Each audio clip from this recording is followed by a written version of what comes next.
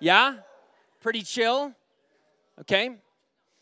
Like I had said, my name's David Rimstad. My wife, Emily, son, Calvin, he's 12. Lulu, Louise, she has a lot of names. Louise, she's 9, and then our sweet baby Elizabeth, she's almost 2. We currently serve in the country of Papua New Guinea, specifically among a tribal group named the Malayali, and we're going to kind of talk through that story and what that has looked like up until now. But the biggest thing that I want you guys to realize, I guess maybe the takeaway, is that this is one single book. Although there's so many different books, it's one single book with one single story and one single purpose. It's a mission that God has. You can almost call it a rescue plan that God has. My family and I have been serving in Papua New Guinea for the last 10 years, specifically 8 of those among the Malayali people group. And early on, when we first heard that this was one story with one purpose, it's one mission that God has, and his heartbeat beats for the nations, that they would know him and worship him alone. I mean, we were super captivated by it. But guess what? It was the very first time that I heard this. And maybe some of you for the very first time are realizing, man, is this true, what David is saying, that cover to cover, it's one story, one mission with one purpose, and it's God's heartbeat for the nations, that he is on a rescue mission with a rescue plan through his son, Jesus Christ, to not only liberate or rescue those among the nations, but to give them eternal life that they can worship him now and forever. And this story begins with God creating all things perfectly, right? God creates all things perfectly, and in so doing, he creates man and woman, male and female, Adam and Eve, and he created them in perfect innocence, placed them in the garden to guard and to cultivate, to keep and to garden. The fact is, inevitably, what would happen is they would fill up the earth with people. Be fruitful, multiply, fill the earth, have dominion. That's what the Lord told the man and woman. Inevitably, they would have children that would completely fill out this earth. And eventually, this garden that was once small would encompass the entirety of the earth. But we know, according to Genesis chapter 3, that didn't happen. They were deceived by the serpent, the devil, who entered the garden and deceived them by eating the fruit. But what we see is Adam and Eve in those next couple of chapters, specifically 4 and 5 and 6, they did not lose, or they lost paradise, right? They lost the garden. They were casted out, but they didn't lose their purpose. Their purpose was to fill, have babies, fill up the land and have dominion, subdue it. But what do we see in Genesis chapter 6? We see something even greater, that now man has spread around the world, but their hearts are so incredibly wicked. Every intention of their thought and every intention of their heart is continually evil. So what the Lord did was he caused a great flood, and he saved Noah and his family and the created order of animals. After the flood, do you know what God said to Noah and his sons? The very same thing he said to Adam and Eve. He's starting over. Be fruitful, multiply, fill the earth, subdue it, and have dominion over it. Be kings, rule. So that eventually the whole earth would be covered in the knowledge of me, and all peoples will be able to have access and worship me. But what do we see according to Genesis chapter 10 and Genesis chapter 11? Oh, they got numerous. Adam and Eve and their family had babies, and they had babies, and they got big, generation upon generation. But what we're seeing is they weren't wanting to scatter. They weren't wanting to fill out the earth. They were wanting to stay in one place and build a city. They were in direct disobedience to what God had told them. Be fruitful, multiply, and what? Fill out the earth. But instead, they were fruitful, they multiplied, but they wanted to stay in one place. And we call it Babel. They not only built this city to disobey the Lord and stay in one place, but they built a tower as well. Do you remember why they built a tower? Not only did they build a city so they would not scatter, but they built a tower so that their name alone could be praised. They're building this tower so that God himself would come down and marvel at them instead of them looking up to heaven and marveling at him. And do you know what happens? Yahweh and his counsel actually does come down, but he doesn't marvel at them. He confuses their languages and scatters them throughout the world. These nations go into darkness. This one language, according to Genesis chapter 11, becomes numerous languages. And this one people group become numerous people groups. And they are without access to the one true God. They are now in the dark, without hope. So in Genesis chapter 12, God starts his rescue plan. He chooses Abraham, and he creates Abraham into a great nation. And that nation moves into the land that they were promised, that they would be a light to those nations that did not have access to Yahweh. Because of Genesis chapter 11, these nations, these scattered peoples, are now utterly in darkness. And that's where they're going to remain unless the light of Yahweh shines. And that's what Israel's purpose was. But you guys, something so incredibly sad about Israel is that they had all the privilege, they had all the blessings, they had everything at their fingertips, and they loved to be loved by Yahweh. They loved to be cared for by him. They loved to have him as their king to fight their battles. But you know what? Although they experienced that kind of love, it drove them to find love somewhere else. They wanted to love other worthless things. And eventually, according to 1 Kings and Isaiah chapter 9, Israel themselves were plunged into darkness. This massive campaign from the Assyrian army came in and completely scattered all of Israel into the darkness of the nations. And that's where they remained, the nations and Israel, in utter darkness until Matthew chapter 4. And what we see in Matthew chapter 1 is that Jesus is the king. What we see in Genesis or Matthew chapter 2 is that Jesus is the brand new Moses, a better Moses to liberate his people. What we see in Matthew chapter 3 is that Jesus is now the Savior of the world. He comes out of the water and the dove descends, just like the dove came back to tell Noah, hey, the floodwaters are receding. Here's an olive leaf. The dove descends upon Jesus, and for the first time in human history, people can see, and we as the readers can read, Satan, sin, and death, their time has come to an end because the Savior is now here. He's led into the wilderness and he becomes this brand new Adam. He was willing to go into temptation and won every single battle against Satan because he obeyed the Father's word perfectly. Jesus did in 40 days what Israel couldn't do in 40 years. He literally just obeyed his Father, and he became this brand new man. And do you know what it says? You know what the first thing that Jesus does right after in Matthew chapter 4?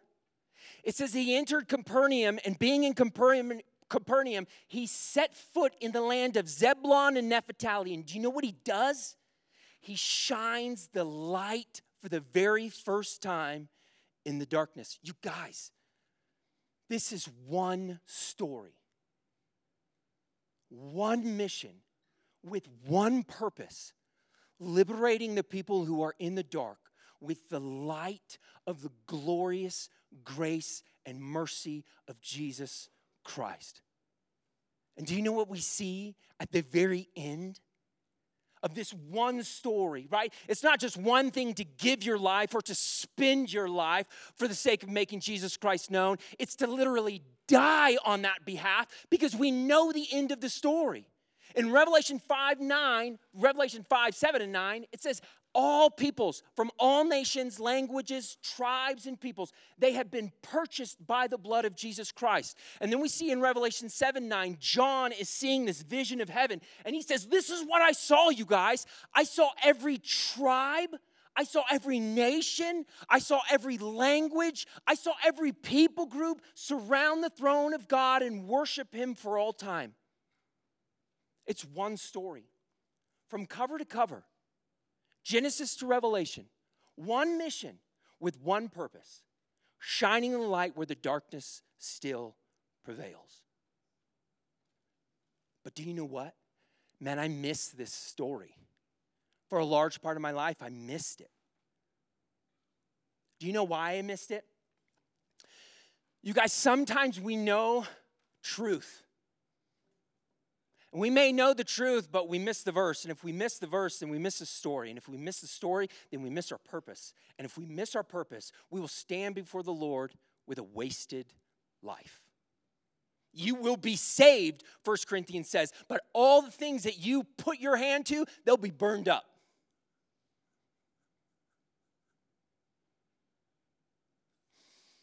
One time, one of my really good friends, the man who discipled me, he said, David, can you finish this verse?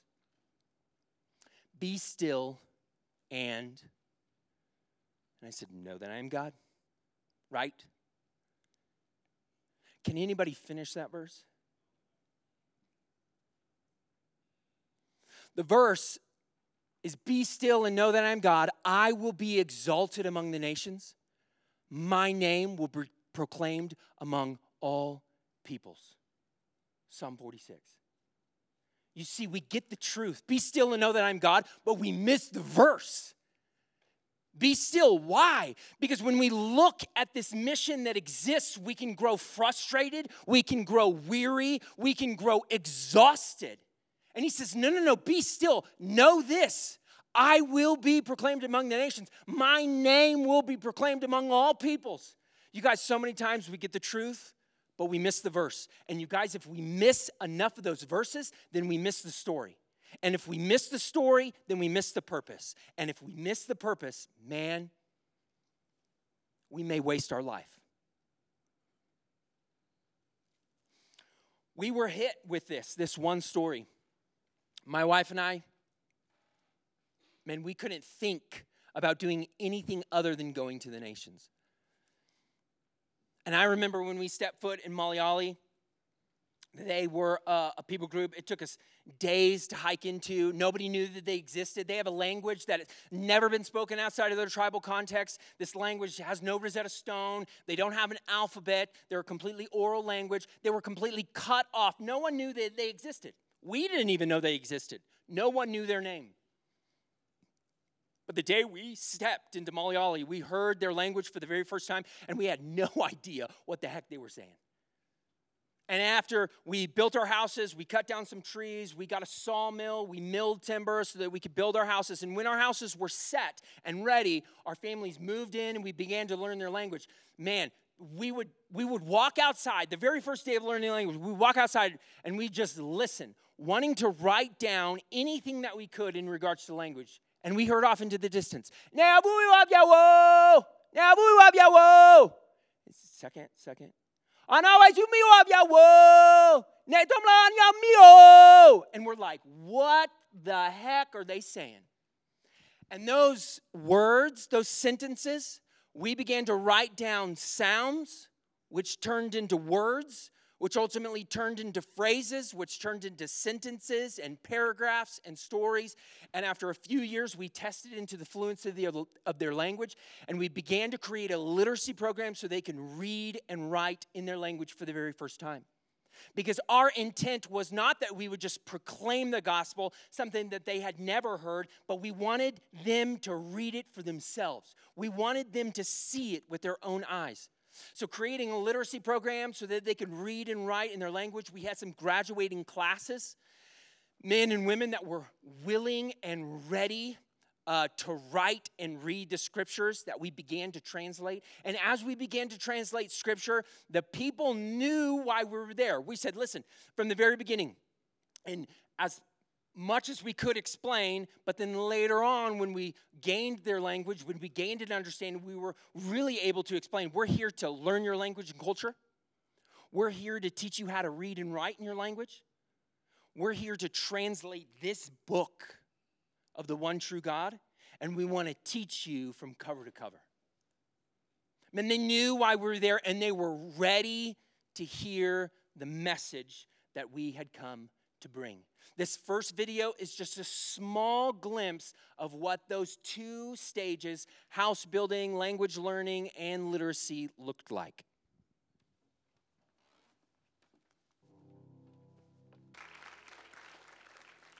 So it was 8 years, roughly 8 years up to this point. And man, the Malayali people were ready. We had learned their language. We have men and women that can now read in their language. And we've started the translation process, and we're just cooking on all cylinders. What we did, we had 53 lessons. So think about it this, like 53 chapters from Genesis to Revelation to tell this one chronological story of God's redemptive history among the nations. And it was the Malayali people's turn to hear it. 53 lessons that we began to teach the Malayali people. And man, were they blown away when we did our very first lesson about before all things ever existed, there was this relationship, this tri-unity between the Father and the Son and the Holy Spirit. And they were just enraptured with joy, so incredibly happy. They needed nothing, wanted nothing. They just wanted to be together.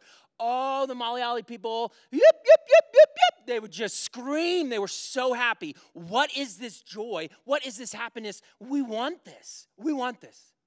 And man, we get to the garden, and then we get to the fall in Genesis chapter 3, and they're weeping. Not because of what Adam and Eve did, but because they, for the first time, can see themselves in the story of God.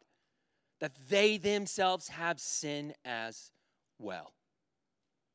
And then Genesis chapter 3:15, dude, they're pumped. This Messiah, this one who will come, the Yomatifu Mofi, the man who will cut a road. Yomatifu le yufkwak moapateu, oapate with godla luamofi maneliame, anelia with godle ariali alo muloya, yauni nanafu with mu. This is the guy who's going to come and he's going to crush the head of the serpent. He's going to remove his people's sins, and he's going to bring them back into a right relationship with himself, and he's going to do it through this one man. Oh, they were pumped, man. They were so excited. Who's this one man? So we get to the story of Noah, and they're like, dude, this is a friend of the Lord. This is going to be the man. Is he here? Can we meet him? And they realize, man, this is not the guy. Severely depressed. Then we get to Abraham. They're like, man, this is the guy. He's our friend. Look at all the promises. This is the one who we've been waiting for. And then they realize, nope, he's not the one we're waiting for. Then we get to Moses, and they're like, yes, this is the one. Moses is the one. He's going to rescue Israel, and then he's going to come on one of these roads, and he's going to rescue us. And we keep on reminding, dude, this was like thousands of years ago, you guys. You're not going to meet this guy. He's not going to come on your road. They get to Moses, and they're like, this is the one, this is the one. And then sadly, they realize, no, he's not. And then we get to the story of David, king of Israel. And they're like, this is it. This is him. This is who we've been waiting for. You know why? Because your parents wouldn't name you David unless your name represented the Messiah. We know it's David. We know it's David. This is why your parents named you this way. And you know what they realized? Man, it wasn't. But then we got to John the Baptist, and they heard for the very first time, dude, there's someone preparing the way of the Lord, and he's going to announce his coming. And when Jesus steps on the scene, we're like, there he is. And they said, his name is Jesus. Pisu, one of the oldest men, is like, dude, this whole time, these mountains that have been surrounding us in Malayali land, it's like they've covered us, and our ancestors have taught us in the dark. That's all they've been able to teach us is just lies. But it's like you guys have come with shovels and you're starting to dig us out. And for the very first time, we're seeing light. Thank you so much for coming. And they saw Jesus' life over amazing things. But do you know what they resonated with most? Jesus got low. He got low enough to shake hands, to touch the sick, to be around the lowest of the low. Although he is the King of Kings and Lord of Lords, he stoops down, enters the mess, and he's with us. They were blown away. So thankful. This is the one we've been waiting for. Just tell us what to do. This is the one we've been waiting for. And then they see a narrative start to unfold. Man, Jesus is not respected. Whoa, Jesus is being accused. And one day, weeping, after we did a skit, they said they crucified him. They hung him on a cross. And you know what somebody aptly said? I think we need to continue to wait. I think he's hanging like the bronze serpent in the Old Testament.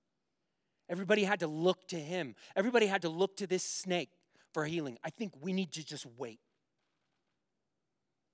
3 days later, when we did lesson 48, they saw the risen Lord and they said, yes. He's the one who's taken our sin. He's the one in whom our punishment fell. He died in our place. He is our King. And we have to bow our knee and swear our loyalty to him. Because he's the one we've been waiting for. There is no other one. We've been waiting and waiting and waiting. He's finally come. And I looked at many of them and I said, you guys, are you going to bow the knee in allegiance? And they said, David, what else can we do? He's the only one to be able to take our sin away. This next video, is just a small picture of what that season of teaching looked like.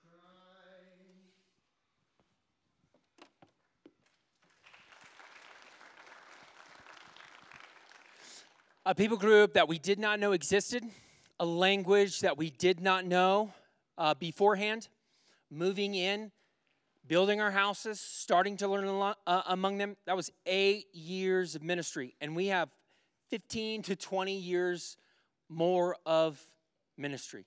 And we want to see a Bible translated into their language. We want to see elders and deacons. We want to see a fully functioning church. And then the work of ministry among the Malayali people can be handed off to those mature teaching elders, and we can be done ultimately with the task. But I hope you've been asking the question. If not, that's okay. Man, what was that one truth? What was that one thing that made you sell all things, move your family? I mean, you saw the little baby with the fluffy cheeks, right, in the helicopter? That was Lulu. She's 9 now. She was young, dude. Our kids were young. Like, what would make us do that? You guys, I grew up in a Christian home. My dad was a pastor. I heard the gospel over and over and over and over and over. About 9 years of age, it was like I heard it clearly for the very first time, and I believed that Jesus was the one to pay my sin, but in his death and because of his resurrection, I can have eternal life with him forever. That's exactly what I wanted. At 9 years of age, I bowed my knee, swore my allegiance, and this is my king. This is who I'm going to follow. But time as I began to grow up, junior high, into high school, I was making small compromises that turned into bigger compromises that turned into major behavioral issues, habits. And I remember being at camp, you guys, Tuesday night. I was on my bed. It wasn't even after chapel. No one was in the room. It was just me on the bunk. I have no idea why I was there. But I remember it clear as day. It was like 1,000 seeds had blossomed in my heart. And for the very first time, I realized if God really is who he says he is, if Jesus really is king, then my life should look really different. And I wanted to become a pastor. I set the road that I wanted. I knew where I was going to college. I knew where I was going to go to seminary. I knew I was going to come back to California and plant a church. And then in this span of me going to college and walking on this road, I paved my road. I set it out. Man, a man named Brian Zuniga comes in the fray of my life and pokes the bubble for the very first time. David, can you name me one verse about the nations? David, finish this verse. Be still and... You guys, I had missed the story. I knew the truth. Oh, I knew the truth. I was going to California Baptist University to get my theology degree. I knew so much truth, but I missed enough verses to miss the story. And because this is my story, this is how I felt. I felt so incredibly obligated that I could not do anything but pick up my family and go overseas. You know why? Because for thousands of years, since Genesis chapter 11, the scattered peoples among the nations are still in the dark. 7,000 people. Close to 3.5 billion people have little to no access of the gospel of Jesus Christ. That means the gospel will really never eventually meet them unless someone goes and shares it for the first time, learning their language and sharing it to them clearly. But do you know there's 3,000 people groups that do not have the Bible translated into their language? They have no resource. There is no church and there is no Christian in their language. They will never hear the gospel of Jesus Christ unless someone goes, steps foot, learns their language of that place, and for the very first time in their history, through their language, shares the gospel of Jesus Christ with them for the very first time. But there's something even greater. There are people groups like the Malayali people that we don't even know exist. The darkness is so deep. It is such a domain. There are people locked away. Do you know what that one truth was?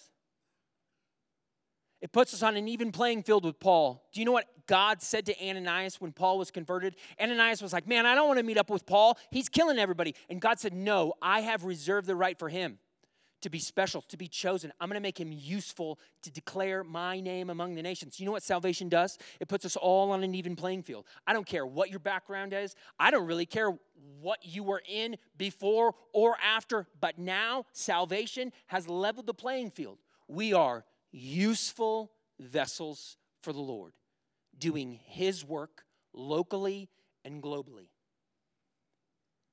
Man, for the first time, I was met with the truth. Is God calling me to be useful, not locally, but globally? And that's what he had for us. And some of you may be thinking, well, I'm too young, I can't go. Well, that's great. Because when Jesus looked at the crowds, he looked at his disciples and said, you know what the first thing you need to do? You need to pray. Look, the harvest is plentiful, but the workers are few. Therefore, pray to the Lord of the harvest that he would send out more laborers. Man, students, pray. I don't know what to pray. Well, just start praying for this. Pray for the nations. Pray for the peoples. Pray for the languages. Pray for the tribes. That God would send out more workers into his harvest field. Why? Because he has made us useful. Before Christ, we were useless, without hope, alienated from the commonwealth of Israel. But because of Christ, he has brought us near and has made us useful. So, first and foremost, begin to pray. Leaders, man, if you want to connect, we're here for a few years. We'd love to help you pipeline your students. We'd love to help you pipeline prayer. You could grab contact info. We'd love to be useful for you guys. You guys, thank you so much. I pray that you saw for the very first time, or maybe again, that this is one story cover to cover with one mission, one purpose, and you can be a part of it.